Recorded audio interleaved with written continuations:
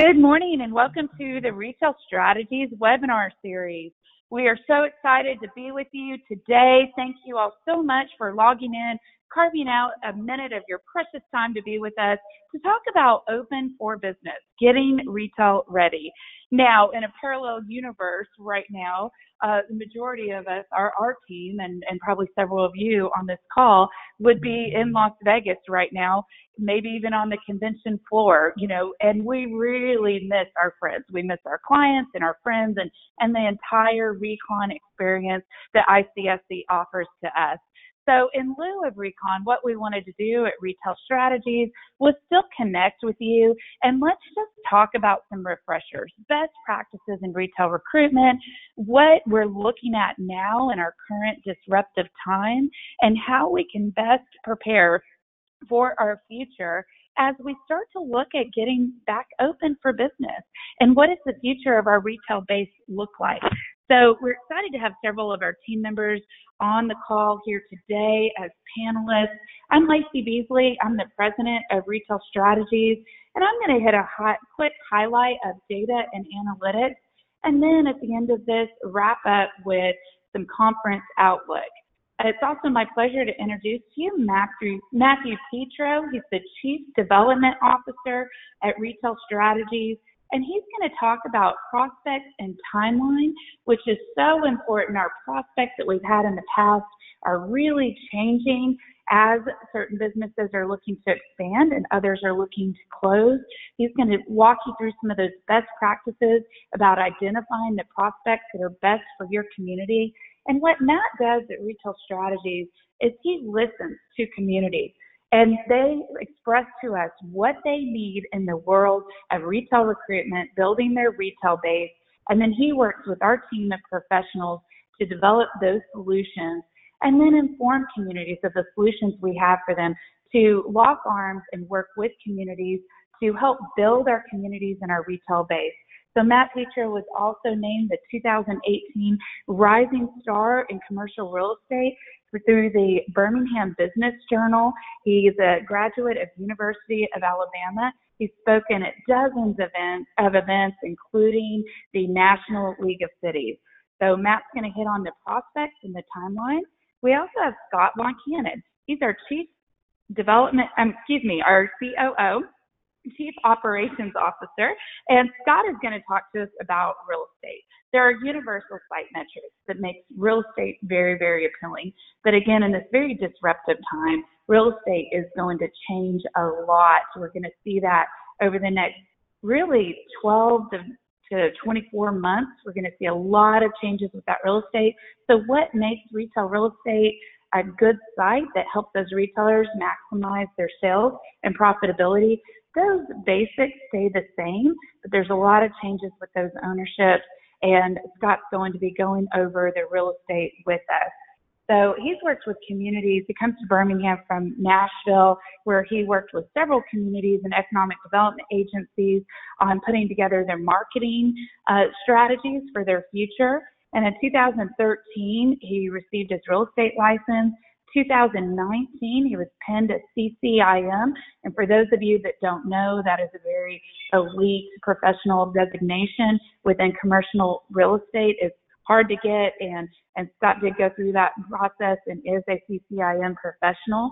He's on the Economic Development Association of Alabama Retail Committee, the ICSC P3 Public-Private Partnership co-chair for Alabama and Mississippi, and heavily involved in Big Brothers and Big Sisters.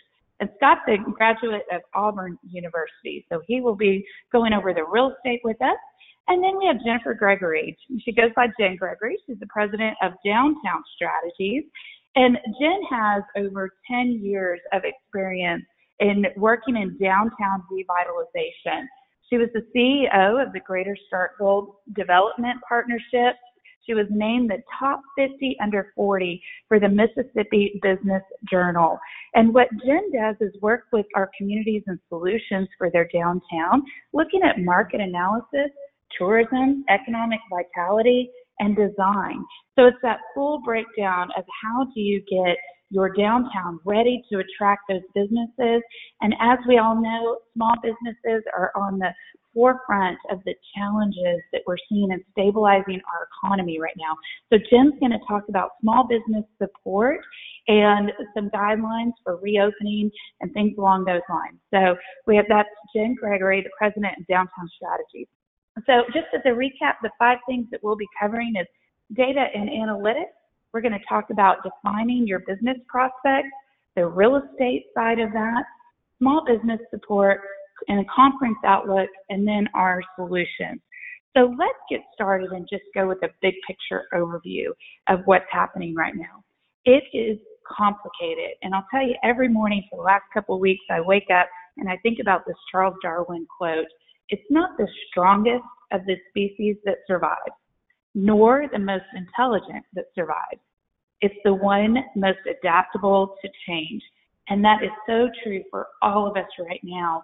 There's so much happening in our world, in our society, and there's a lot of uncertainty in our future. And we can make a lot of predictions about where things will go. But all we know is we have to do our best to educate ourselves on the realities of today and prepare for our future. So what are a few things that we're really focused on that we're seeing in commercial real estate that will make a difference for our future? Number one is timeline. Timeline's unknown right now. We aren't exactly sure how long it will be until we have a vaccine, till we get back to our new normal or new version of normal. We don't know what that timeline is looking like. So where we very much want to plan for the future, be thinking in that futuristic mindset, and be looking for those trigger points that will help us that we're already preparing for right now. And that's what today is about, is helping you think long-term about preparing for your future. Now, a lot of these businesses, it all depends on how they were capitalized. How much money do they have? Cash is king right now. So it's very difficult to just generalize entire categories. The times we're in right now, very different from the Great Recession, where everything dropped. Right now, some categories of retail are doing much better than other categories. And it really depends on the specific brand and their financial backing that they had as to how they will survive what our current pandemic. It also depends on congressional relief. So we've seen Congress act quickly and bipartisan, passing the CARES Act and replenishing those funds that have helped our small businesses, our independent contractors, our communities, and that will continue to play a huge part in our recovery as we work to stabilize the communities and our businesses. So then we need to look at operations. So as a business, what are you doing right now to change and improve your business, to meet your consumer where they're at, to remain profitable? We are all forced to incorporate new aspects of our operations. A lot of this is online based. A lot of retail brands need to figure out how they can stay connected to their customer by keeping that experience alive with them. So what are they doing through social media? Are in their customer loyalty programs? Are they providing education? Home Chef is a great thing that we've seen, where a lot of these restaurants have meal kits you can take home, and then they'll pair it with a video so you can learn how to cook that at home, or even cocktail kits that are along those lines. There's an example in Birmingham of bare wax candles where you can do a candle making kit and take it home, and it comes with that video. So you stay connected with your consumer, even though it might be a challenge right now for them to come into your storefront. What are you doing to change your operations? Get your online presence really ramped up. Look at curbside pickup and delivery and those things, and all those strong business practices you have now will carry into the future as we continue to evolve and adapt to change, per Charles Darwin, right? So we're looking at those operations, and there's also the very thoughtful risk mitigation and consumer confidence that you give your clients when they come into your business. What are you doing to make them feel safe, that they can shop in your store, that there's hand sanitizer, that there's masks, things along those lines. So that's where operations really need to change with the businesses. And then real estate. And Scott will really take a deeper dive on the real estate side, but you know, there's going to be some vacancies. It is the reality of our future. Businesses will close, and it's going to free up some vacancies for new businesses to come in and replace that space with potentially a higher and better user. So there's a lot of disruption and change with real estate as well. So businesses need to look at how they're capitalized, how they're changing their operations, and then even use this as an opportunity to potentially relocate or expand in markets that they've been wanting to open in the past that have not been able to penetrate the market because the real estate was not available. So it's more important than ever to have a really good business recruitment plan right now, because there's so much that is going on, and to have those right relationships with the people, know what you're doing so that when something triggers, you already have your plan in place and you can act quickly on those events. So just a high level, I can easily spend more than an hour just talking about data and analytics. So I wanted to really just boil it down to two things that really matter right now and into your future. One, this is a great resource that we use very frequently. It is free, and kudos to Placer AI for creating this. So just go to Placer AI, placer.ai/COVID-19/, and it will take you to their retail impact tracker, and it's mobile tracking data. They have geofenced several different national retailers, and they're showing the number of trips that have gone up or down per each brand, per each region. So you can see where there's a drop down for regions, and you can pick the state that you're in. You can pick the retailers that are within your community and just really analyze, and they update this about every 3 to 4 days. So it helps you with some future predictions of what you might be looking at for sales tax or businesses that are most at risk. So we highly encourage you to use this retail impact tracker from Placer AI and take a look at that just to be more informed about the foot traffic. Now, just so you know, foot traffic does not always have a direct correlation with sales. So there are a lot of places like Costco or Walmart where people are going less frequently, but they're buying 3 times more. So where sales can be up in certain brands, their trips can be down. Now, if you look at restaurant across the board, for instance, you know, it really varies about the type of restaurant. Sonic is killing it right now. They're doing a great job because of the type of real estate that they have. So you can't say all restaurants are down. Now, the chef-driven concepts are far more challenged right now, or those that didn't have curbside or pickup or delivery. So again, it's complicated. You have to educate yourself on a case-by-case basis for each brand and each community as you look to reopen, and who might be at risk and who might be thriving. So let's look at our gap analysis. This is essentially the way of taking a particular geography. And for all of you that are on the call today, you will receive this gap analysis after our webinar today for your specific community. And we will be doing that on a drive time for you. So if you look within that drive time, the way you do a retail gap analysis or a retail leakage report is also another way of looking at it, is you look at all of the businesses that are within that 20-minute drive time, and you look annually at what they collected in sales. Then you look at all the rooftops that are within that drive time and what those individual households spent per each category. So then you essentially just cross-reference those, break it down category by category, where you have either a surplus or a leakage in that category. So if you have a retail leakage in the category, it means that the consumers that live within that drive time do not have the goods and services locally to fulfill all their needs. So they are leaving that geography to find those things outside of their own backyard. So the way we use this is we look at particular categories where you have retail leakage, and it helps give us focus for the future on the categories that make sense for recruitment. And as I mentioned earlier, why does this matter? Well, during this time of disruption, then we need to look at those categories that previously had leakage prior to COVID-19 and our pandemic, and really put a targeted focus on them for our future recruitment plan as the real estate changes. We also have a peer analysis. You can look at your community in comparison with other communities of similar size and makeup, and look at, on average, per each category, how many brands that they have in that category and how many brands you have in that category, and it helps give you a unit count. So the gap analysis gives you a category for focus And then the pure analysis gives you a specific number of business that you could look to recruit and add to be on par with your peer communities. So that is just a high-level overview of some analysis we're looking at right now, and you will receive this after this report. Obviously, there's far more to it, but those are the two that we wanted to focus on for the sake of the call today. And I want to go ahead and move forward, and let's shift over to Matt Petro, who's going to go over the prospects and the timeline. I'll turn it over to you, Matt.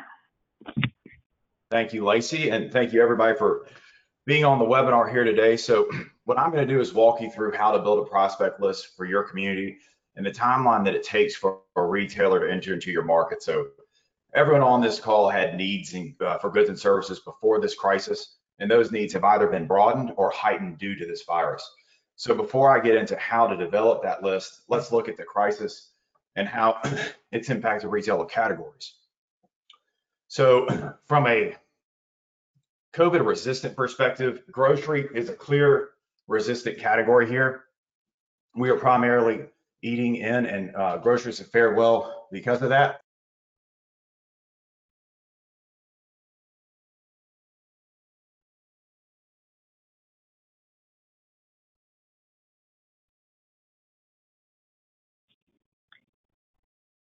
So Matt's internet just went down. Oh, are you back? My internet's having issues. Lacey, do you mind picking up? Got it, and no problem. So the categories that we have COVID-19 resistant categories. So if you look at grocery stores, then a lot of us, like myself, I am learning how to cook for the first time, and it's just awesome. So where I used to spend a lot more on eating out, now I'm spending more in grocery stores. So my personal budget has done a complete reverse on groceries. So groceries doing well right now. General merchandise is doing great. We're looking at Dollar General, Family Dollar, Walmart. All those brands are really doing the sales month over month and for this quarter are increasing. Now, if you look at home and garden and building, we all have our home projects. We're at home. We're less busy than we used to be. So Lowe's and Home Depot, for instance, their sales are far up. And if any of you have tried to go buy all your lawn, garden, and your home products, then you know that this is true. And also pet supply. I mean, we still love our pets. They're beloved children, right? So we love to spoil them during this time. And as we're getting creative with our forms of entertainment, it's more outdoors and spoiling our pets. Now, some of the categories that are struggling, you go into restaurants, and obviously with their storefronts closed, they had to have a really strong delivery, pickup, or drive-through option. And these, again, are best practices they can carry into the future as they were forced to close their doors in April, and they're starting to reopen right now with a small percentage, and it varies state by state, 25%, 33%, 50% occupancy. Obviously, that has a substantial impact on their sales, and restaurants are the most challenged currently to figure out their future operations. Now, clothing and accessories, this was the category hit the hardest, down 80 to 90%. So I don't know about any of you, but it's been kind of fun working from home actually, and wearing my stretchy pants every day. But as we start to get back out, offices reopen, we suspect there's going to be a lot of pent-up demand in this category, and people will be going out and replenishing their clothes and their accessories and things along those lines because they'll have reason to get dressed up again. So very challenged. Now on furniture, what we have is just, obviously I think it's just been not a good time for furniture, but we also predict that you'll see an uptick in furniture towards the end of the year as people start to host more of their house parties. And that's what we're recognizing is getting out, and the dining experience isn't quite the same by the new safety standards that the businesses have to adhere to. So we think a lot of more people are going to do home hosting. And so we estimate towards the end of the year, furniture will go up, but that was hit pretty hard right now. Obviously, sporting goods with all those events canceled is a challenge, and gas stations, we were not getting out and traveling. So those are the struggling categories as it stands right now. Now, how to create your prospect list. I mean, reviewing your needs is so important when you're looking at your prospect list. So it goes back to that gap analysis where you're looking at what are those categories of leakage, and then what do you have as a gut intuition about those needs. And then identifying expanding businesses. Keep up with the news. We're seeing several businesses that are filing Chapter 11 right now, but they might actually be restructuring in some way, shape, or form. And it gets back to how they're capitalized.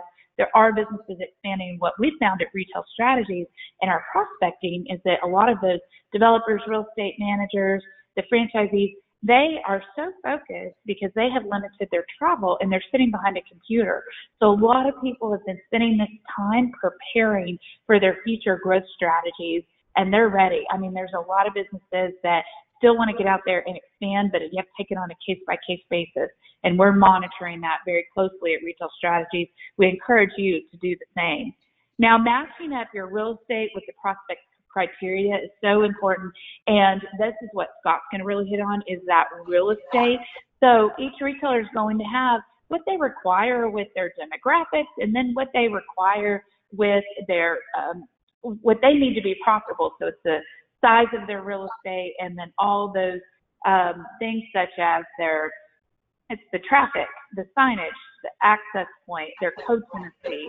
I mean, all these things really break down. And if you have all those things, you match the demographics, then you match the real estate, you can prove they can be profitable in your community, then that's a great time to strike. Now, we encourage developing a target list of the retailers you want, looking at their site selection criteria, which we find from a variety of different resources, and then also developing that spreadsheet. So a lot of them will say, no, not right now, but maybe in the future. And so it's just a quarterly follow-up with them. You just keep top of mind for them.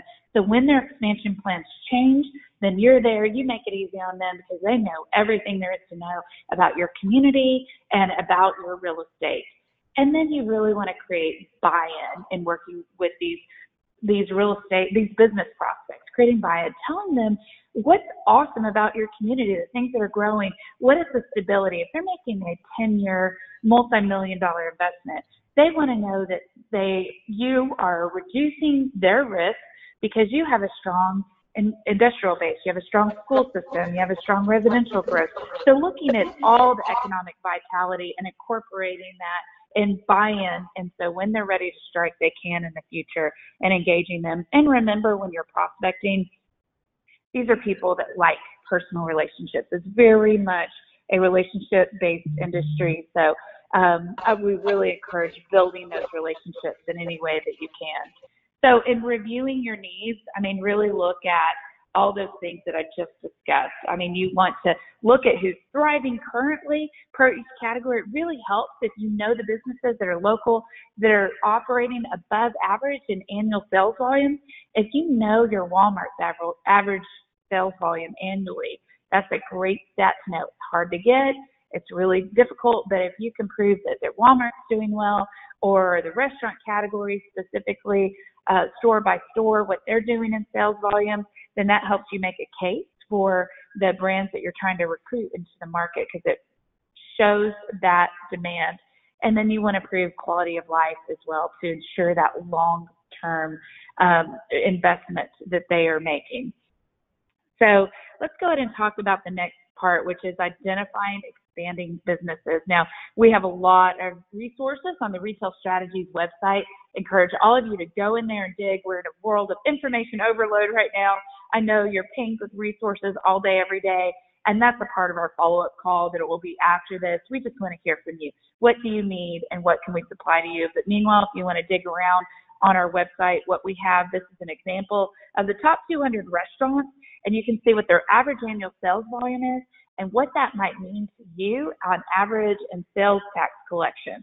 So you can just apply the math. And what's so awesome about retail restaurants and the space that we work in is if you are a sales tax heavy driven state, it pays you back. It's an investment that has an ROI. It makes sense. And you can see something as small as one new fast food restaurant can create such a positive impact on your community. It's also the jobs, it's the property tax, and it's the quality of life that retail brings to your region. And success breeds success. Retailers really like to cluster together. So identifying those expanding businesses by who's done well in the past is so important. And you can see this on the top 200 restaurants. This is Nation's Restaurant News Report, and they go through last year, all the publicly traded companies and those that are rocking. So also looking at matching up, we talked about this, and as I mentioned, Scott's going to take a much deeper dive into each of these universal site metrics. But it's so important to match up the prospects with the real estate, know the ownership of those real estate owners, who owns it, what is their personal story, and how do you incorporate it. There's a lot of changes that are happening right now, so knowing the individual owner and what's happening with them in their life really matters. And then we will share with you again after this webinar, we're going to share with you a spreadsheet as a template so you can build your prospect list and keep up with it, because there's a lot of disruption, a lot of change, and individuals and the players will change as well. And that's what we've found is we develop relationships with the real estate managers, and they might only be at that particular brand for 3 to 4 years, and then they go to the next brand. And so there's that constant shift, and this is a marathon, not a sprint. So these are long-term deals. You want to plant seeds now for real estate prospects that might happen 2 years to 5 years from now. So keeping up with that spreadsheet and the communication you have and the notes on it is really important. So when you're reaching out to them, you want to first identify the next closest location that brand has, right? And then the real estate and the demographics. So it's putting all that together and understanding the ownership of all the players involved. And then with creating buy-in, then looking at your key stakeholders, your elected officials, and helping them understand that this is a marathon, not a sprint. It is a long-term process that we have in place. And we understand every community in this world would love to have a Chick-fil-A and a Trader Joe's. Unfortunately, they can't be profitable if they opened in every community in the world. So it's really matching up who are the brands that can be profitable and really targeting your time and attention on the realistic prospects that are a good match for you, that can expand and open in the future and be successful. You really want to target those for sustainability. So that's really important to think about. So I've referenced Scott several times about the real estate changes. So I'll go ahead and turn it over to you, Scott, and tell us about what we can expect to see and what matters in real estate. All right. Well, thank you, Lacey. Appreciate the intro. Like Lacey mentioned, I'm going to talk about the changes that we're seeing, and probably more importantly that we forecast will come about in the next 12 to 36 months. Obviously, this pandemic has had major implications to the real estate and everything that's involved, from how tenants look at real estate to shopping centers and so on. So I'm going to go through these one by one. There we go. Obviously, drive-through is kind of the most common sense feature out there that is becoming more and more valuable every day. The retailers that already have drive-throughs as part of their real estate, they understand the value and the kind of revenue that drive-throughs give you the ability to bring into your business. And now they're just becoming more valuable than ever. Demand is one concern that we have, is that the demand for these drive-through sites and end caps on the strip centers that have that drive-through, the demand will overtake the supply of these sites. So we could see a price surge in some of these quick service restaurants or fast food sites, and or the end caps on strip centers that do have that drive-through. Obviously, they are in high demand. They will continue to be in high demand. There are more and more brands that did not consider drive-throughs before this pandemic, and now they're almost making it a requirement for new store growth. So that's putting a lot of pressure on that very niche specific portion of retail real estate. So again, your demand is going to increase, and your supply is obviously going to dwindle as well. And this could also certainly hurt the economics of these multi-tenant development strips. So in the last 5 to 6 years, the majority of retail development has occurred in single tenant and multi-tenant strip developments. Of course, there has been shopping center development and so on, but more of the growth has been in the smaller footprint type developments. And so a lot of you have probably seen a lot of these strip developments come out of the ground, typically consisting of anywhere between 2 retailers to maybe 7 or 8 retailers in a strip center that contains somewhere between 5 and 15, 16,000 square feet. So we've seen a lot of that growth, a lot of that development, and what's typical in these type of developments are 2 end caps, usually just one consisting of a drive-through. In some cases where the real estate and the dynamics make sense, these developers have the ability to incorporate 2 drive-throughs, but the majority of them just do have 1 drive-through location. The economics on these type of developments are probably going to take a hit, again, due to the demand on everyone wanting to be on that end cap, and the demand is going to dwindle on some of these inline, more center type spaces. So I'll give you an example. We were just working on a deal in the last few weeks where we had multiple retailers on a strip center development. We had a coffee user that had planned to take the end cap space, and we had a burger user, I'll just say who it's Highway 55 Burgers, who was planning on taking an interior space of about 2,800 square feet. Well, when this COVID-19 hit, their strategy has now changed, and they are now only looking at sites that can accommodate a drive-through. So now that 2,800 square foot space, Highway 55 will not accommodate that space, again, unless it has a drive-through. So that's a tenant that was lost in that development that could totally crash that development as it is. So it's going to certainly hurt the pro forma. You've got too many folks that are going to be interested in one small space and not enough folks interested in the other inline spaces as well. Curbside pickup is certainly changing the landscape of parking lots within these shopping centers. We'll give an example about that as well. You've probably seen the emergence of curbside pickups and retail brands such as Lowe's and Home Depot, Walmart supercenters, even Chick-fil-A. You're going to see that really increase in popularity. And again, how is that going to change on the real estate side, the parking lots and how those are laid out? Keep in mind, most of these retailers do have a number of parking requirements when they enter a parking lot. And again, these curbside spaces will be eating into those parking lot spaces. Outdoor space equals healthy. So obviously more and more of these restaurants are looking for retail space with patio. There's obviously a psychological factor and a health factor, generally speaking, that if you're eating outside, you're not in a confined, closed air space.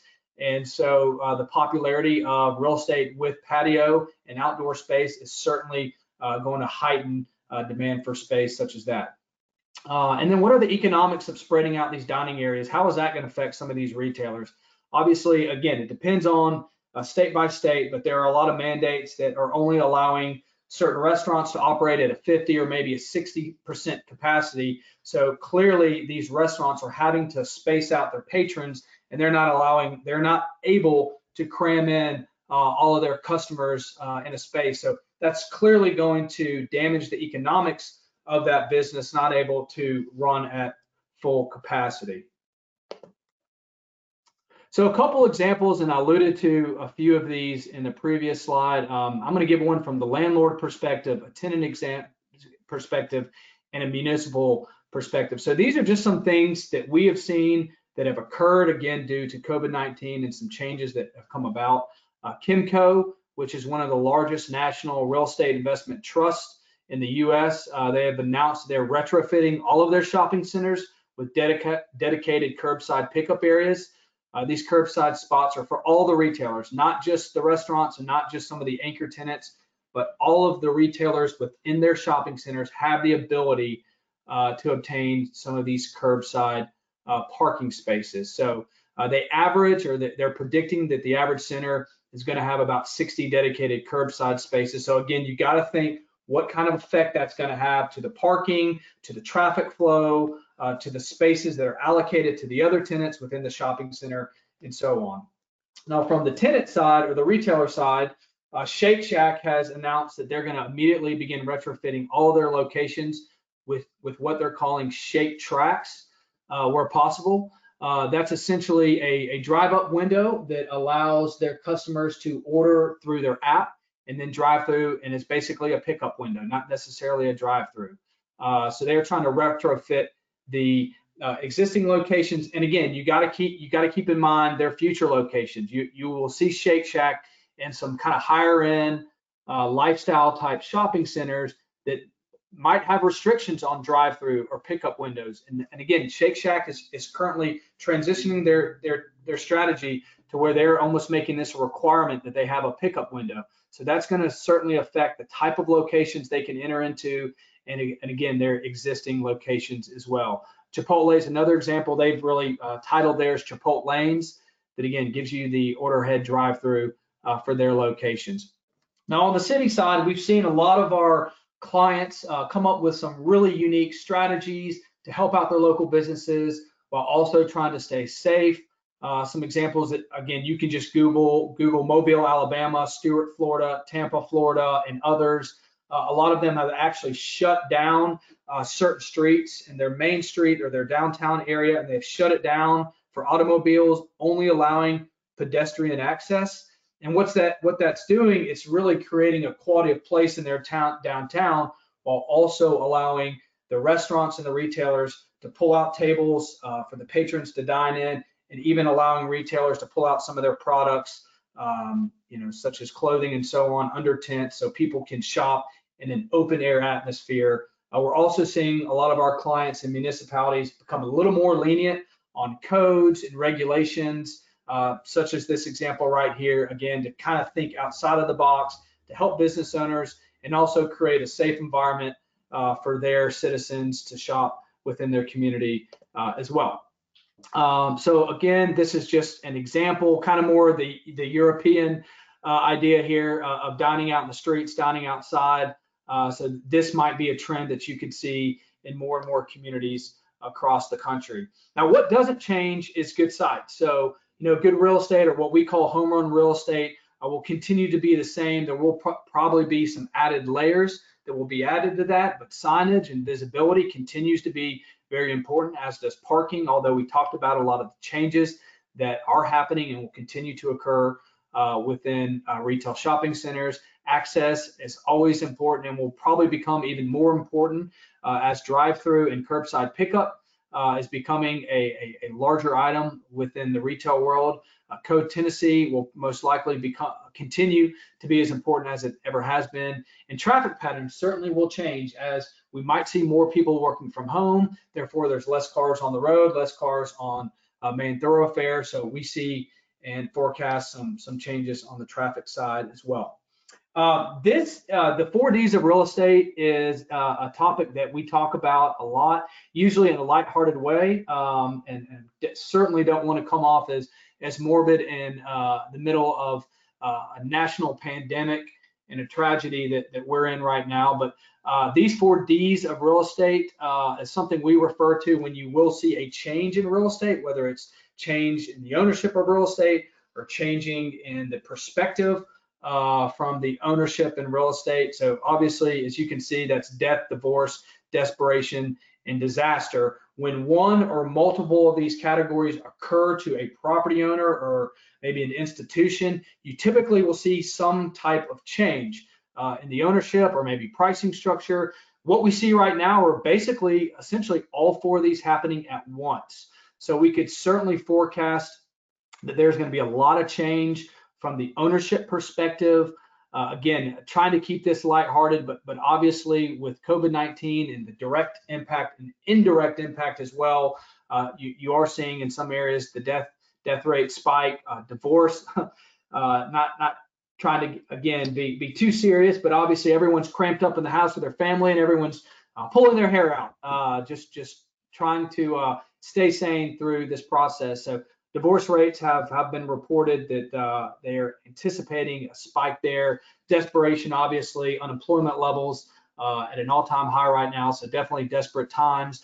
And we're in the middle of a national disaster with COVID-19. So clearly anticipation of changes in real estate, maybe pricing. We haven't seen a lot of price changes yet, but that could certainly be something that we see down the road in the near future.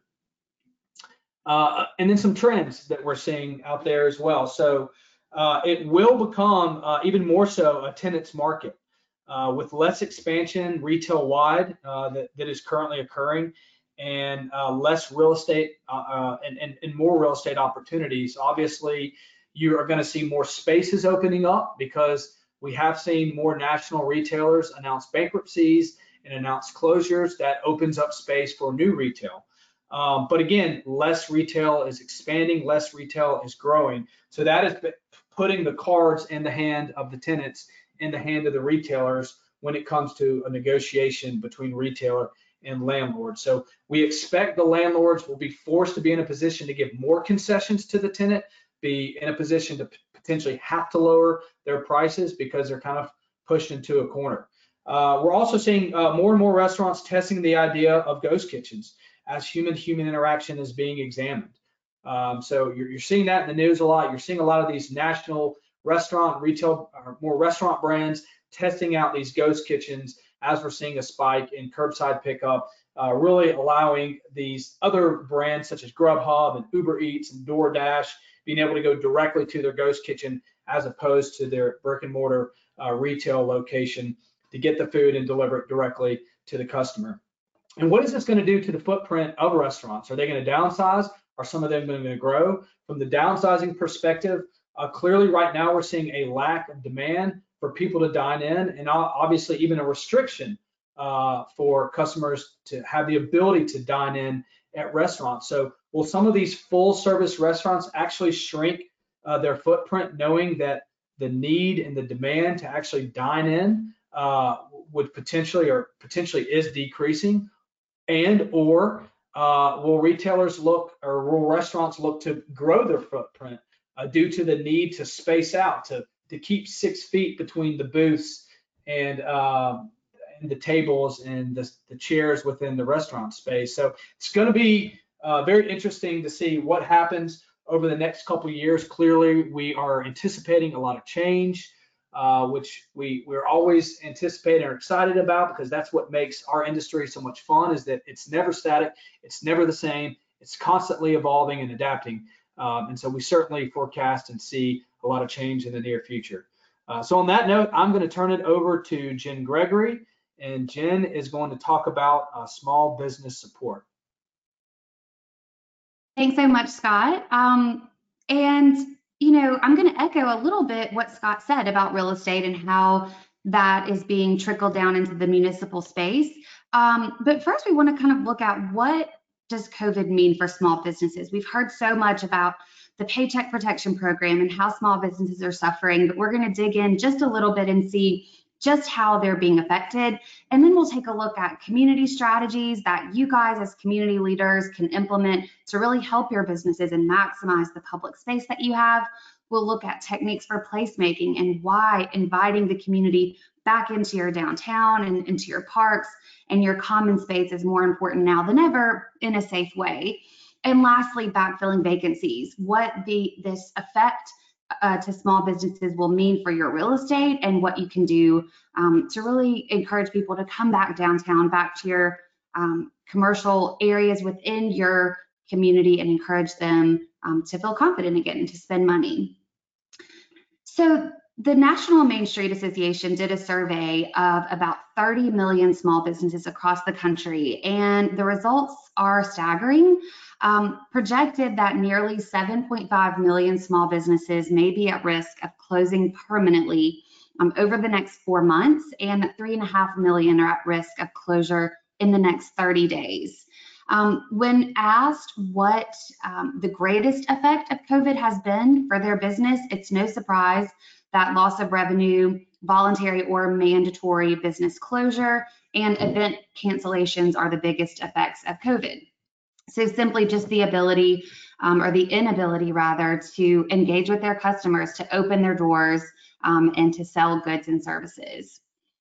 Additionally, when looking at who owns these small businesses within our communities, we learned that about 75% of those are locally owned, which means that our neighbors, residents of our communities are the ones that are owning and operating those businesses. Many of them are women owned, and there's been a lot of studies and research in the media that has come out that has shown that women are really taking a hard hit as it relates to COVID, not only because many are business owners now, but also they're raising families by and large and are having to quit their jobs so that they can be at home with their children. So it presents an especially vulnerable risk for communities when there are so many of these businesses that are locally owned, and that 60% of them are leased rather than owned. So not only is that business owner, struggling and at risk of closing their store, but additionally that property owner who leases that real estate is also at risk of having a vacancy.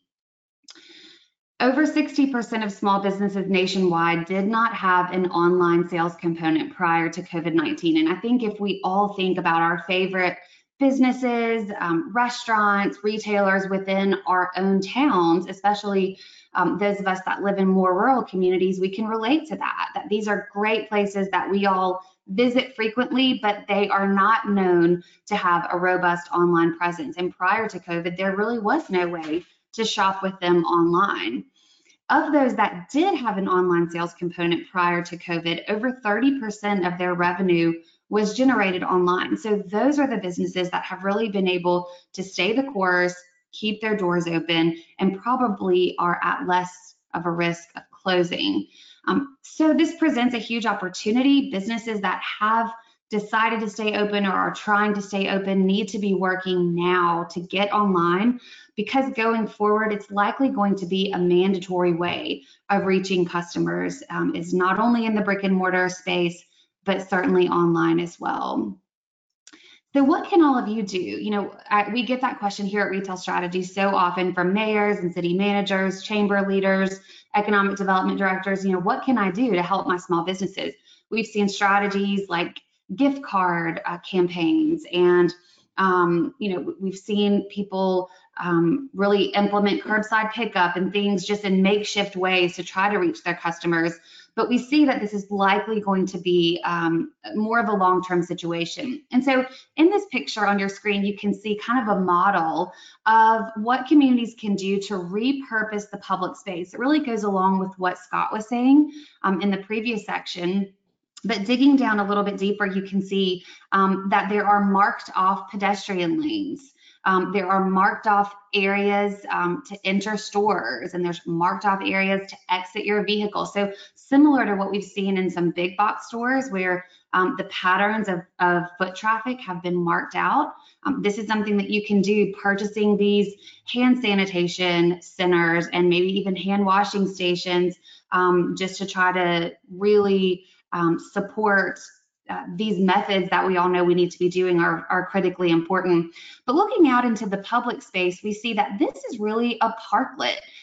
This area right here where this woman is sitting was previously a lane of traffic or parallel parking spaces. So while traffic and parking is at less of a demand in some of our downtown areas or even your city centers, really repurposing some of that parallel parking area for a makeshift parklet or an outdoor dining space. You can see that there are the shields that are above. There is this ability to sit outside and enjoy your favorite restaurants, whereas in most of our downtowns, these restaurants that we've come to love don't have outdoor dining space. So the city investing in this really helps. Additionally, having direct areas for people to park for curbside pickup. And additionally, further along, you can see just some outdoor cafe tables. So just reimagining the public space, using what you have in a temporary fashion. A lot of these are fashioned on street decks. So we're not talking about pouring concrete and completely redoing your streetscape, but rather just reimagining what it can be to bring back consumer confidence. And just being flexible. Additionally, as Scott mentioned, relaxing permitting and just being a little bit more nimble to allow businesses to succeed is certainly something that city leaders can do. Second of all, placemaking. We know that all of us, we're tired of being inside. We're ready to reconnect with our neighbors and our communities. And what better place to do that than in the public centers, our town centers, and in our downtowns. These are some examples of placemaking techniques where, again, public space has been reimagined, but in a way that people can safely reacquaint with their downtown or their city center, but also with their neighbors and their community. You can see in this picture, this is actually an alley where when we think of most of our alleyways, they're unsightly, they might be filled with gravel, maybe used for trash collection. But cleaning those up with public art, with lighting, and with outdoor seating is a great way to spread people out, but still allow that public interaction, and also an ability for people to take that public interaction and put it on their social media. So we see this Instagram wall right here where when people are enjoying that space, they'll take a picture of themselves, share it on their social platforms, which again instills consumer confidence. We've seen striping, crosswalks in a more art-filled way, implementing outdoor lighting, and facade improvement programs. Now is definitely not the time to hold back on your beautification efforts. Obviously, many of the communities that are tuned in today are projecting budget shortfalls, and certainly every dollar counts, but now is really the time to invest in the built environment to help those small businesses to bring people back downtown. And lastly, backfilling vacancies. You know, as Lacey mentioned at the beginning of this webinar, we are expecting there to be closures. Businesses are going to close, properties are going to be vacant. So what can you do as a community leader to really help manage that? Well, the first is to think about retail in more of a creative aspect, more micro retail. So whereas a space, a Main Street frontage, for example, a parcel may be 3,000 square feet. That's too much square footage for a retailer today, an entrepreneur to really bite off. So reimagining that space, maybe subdividing just the frontage parcel, so 1,000 square feet for retail, and then repurposing the back 2,000 square feet for office space or for storage. So just rethinking the footprint of our real estate is really important, and maximizing that Main Street frontage. Additionally, you know, we love seeing pop-ups, and we talk a lot about pop-ups and creative containers throughout communities, like shipping containers or even Katrina cottages on the Mississippi Gulf Coast. But now with vacancies within our Main Street infrastructure, it's really important to start giving these entrepreneurs that we may have in our communities a space to pop up within our Main Street real estate. And so really giving the impression that Main Street's not dead, that there is opportunity here, creating seasons of pop-ups where perhaps property owners would lease their building for 2 months in June and July to let that entrepreneur test the market, see if they can make a go at it. And again, filling up that property that may be vacant or may be becoming vacant. And lastly, messaging and branding. You know, that's really what city leaders can control. And rather than having buildings with for lease signs and for rent signs and for sale signs, you know, putting up a branded poster showing, hey, there's opportunity here. Rather than this building is vacant, there's an opportunity here. Together we're stronger. So really controlling the message. So that when those entrepreneurs or those investors, developers are looking for opportunity, they don't see a dead Main Street, a dead downtown, but rather one filled with opportunity. So that was just a brief look at how community leaders can really support their small businesses within municipalities. And now I'm going to send it back over to Lacey for a conference outlook. Thank you, Jen. That was a great overview to both you and Scott, looking at the real estate and the small businesses. And it goes back to the theme of this whole webinar is about innovation, thinking about the future and how do you incorporate changes that ensure consumer confidence, make people feel safe and comfortable. So what we're seeing on conferences is, as I mentioned in the beginning, you know, normally we'd be at Recon right now. Obviously, that's not our current reality. So a couple of things to look at is our conference outlook. There are still some events that are currently on schedule and planned for the fall and the winter. So wanted to highlight those and then give you some more immediate options as well. Retail Live, Stacey Mooney, just absolutely applaud what she does for commercial real estate and retail, and giving us access to these retail brands. She has a fantastic conference, typically in Orlando and Austin. She's done one in Scottsdale and in Chicago, all over the country, but these are retailer booths and it's kind of like speed dating. Well, the one in Orlando, unfortunately, was canceled, but she does have one coming up in Austin on September 3rd called the South Central. It'll be downtown Austin, and as of today, that is still currently scheduled and planned. But in lieu of that, meanwhile, every Friday, she does these fantastic webinars, 11 a.m. Eastern Standard Time, where she interviews the real estate managers, real estate directors, the franchisee developers, and it's just an awesome way for you to gain access to these individuals that you might not otherwise have access to. So there's one coming up this Friday. So I encourage you to go to Retail Live USA on Instagram or just retaillive.com. There's all the social media feeds right there.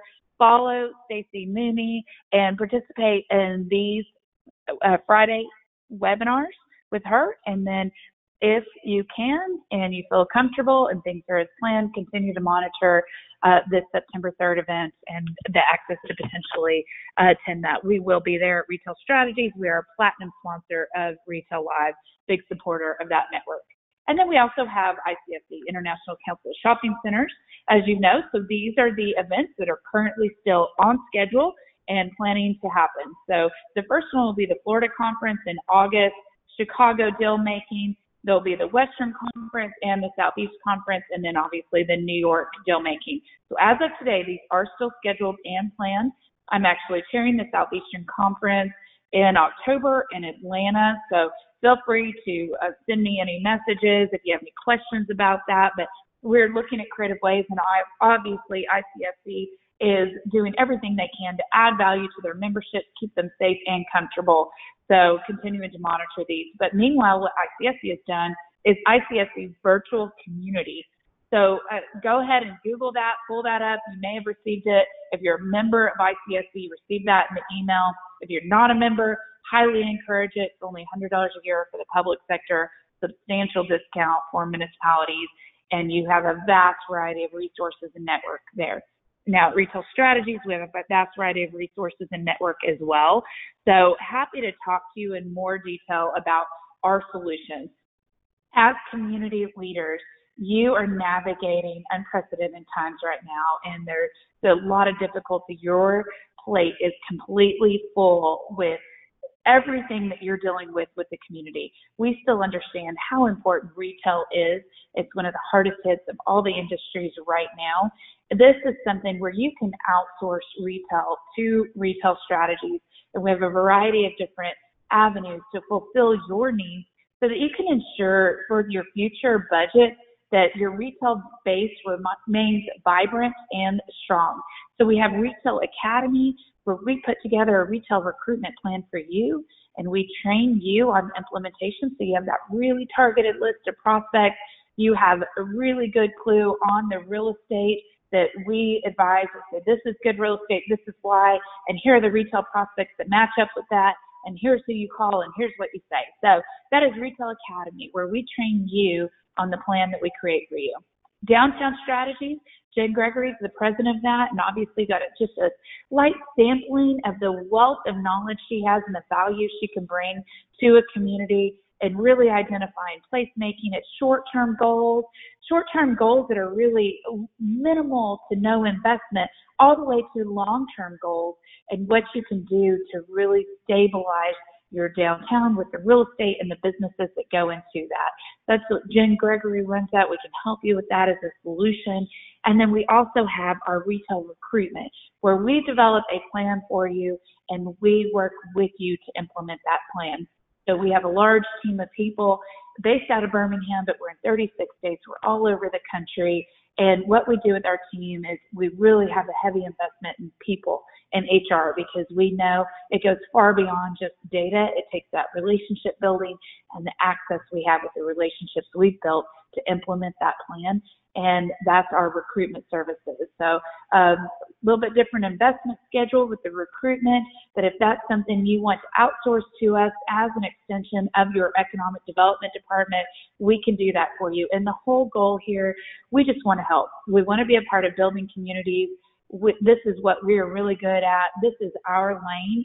And by outsourcing these services to Retail Strategies or companies like us, what you're able to do is really focus on all those other big issues that you are working on tackling right now. We believe that retail recruitment and outsourced partners in this space is more important now than it's ever been. It's always been important. We've always been big believers in it. But right now, during unprecedented times, during market disruption, you really need somebody who's living and breathing it every day to help you stabilize your future and your businesses. So Retail Strategies is more than happy to help with the wealth of information we have with our data. We have several free resources. We have paid services as well. And you will be hearing from our business development team somewhere around the week of June 1st. What we're going to deliver to you is your Retail Starter Kit. It's going to involve a gap analysis, and that will be for your retail categories to focus on for growth, specific to your community. You will also get a Downtown Walkability study and a score that will come from Jen Gregory, so we can talk about the national that is a part of that gap analysis, those big brands that you want to focus on, national and regional retailers. And then walkability will be really about your downtown and the character of your community through those local businesses and stabilizing those. So any questions before then, please feel free to reach out to any of us. Again, I'm Lacey Beasley. You've heard from all of our panelists today, and then we have an entire team of business developers that work with different states across the country. So we just want to help. We know that we want to lock arms. We want to improve everything that we can do, be forward thinking, stay positive in a world where it's so easy to get bogged down in negative news. This is our reality. Let's set up a plan. Let's work towards our future. And thank you all so much for tuning in today, participating in the Retail Strategies webinar. And we have several partner communities that participated today, and we just want to thank you. Thank you for being partners with Retail Strategies. Thank you for the way you make us better as a company, with so many great examples of innovation within our partner communities that we've loved sharing with people. So it's just a way of sharing and improving across the board, and we're so happy to be a part of that as we navigate these rocky waters. So thank you all so much. Feel free to reach out to us. You will be receiving a recording of today's webinar and the deck, and then hearing individually from our business development team afterwards. So everybody stay safe, stay strong. Remember the Charles Darwin quote about you have to adapt to change to survive, and that's what we're in the middle of doing and working with you. So thank you all. Have a great afternoon, and we'll stay tuned as we continue to have additional webinars to educate you. Let us know, what do you want to hear about? We have a vast network of people, and we want to give you the information that matters to you. So thank you all. Have a great day, and until next time.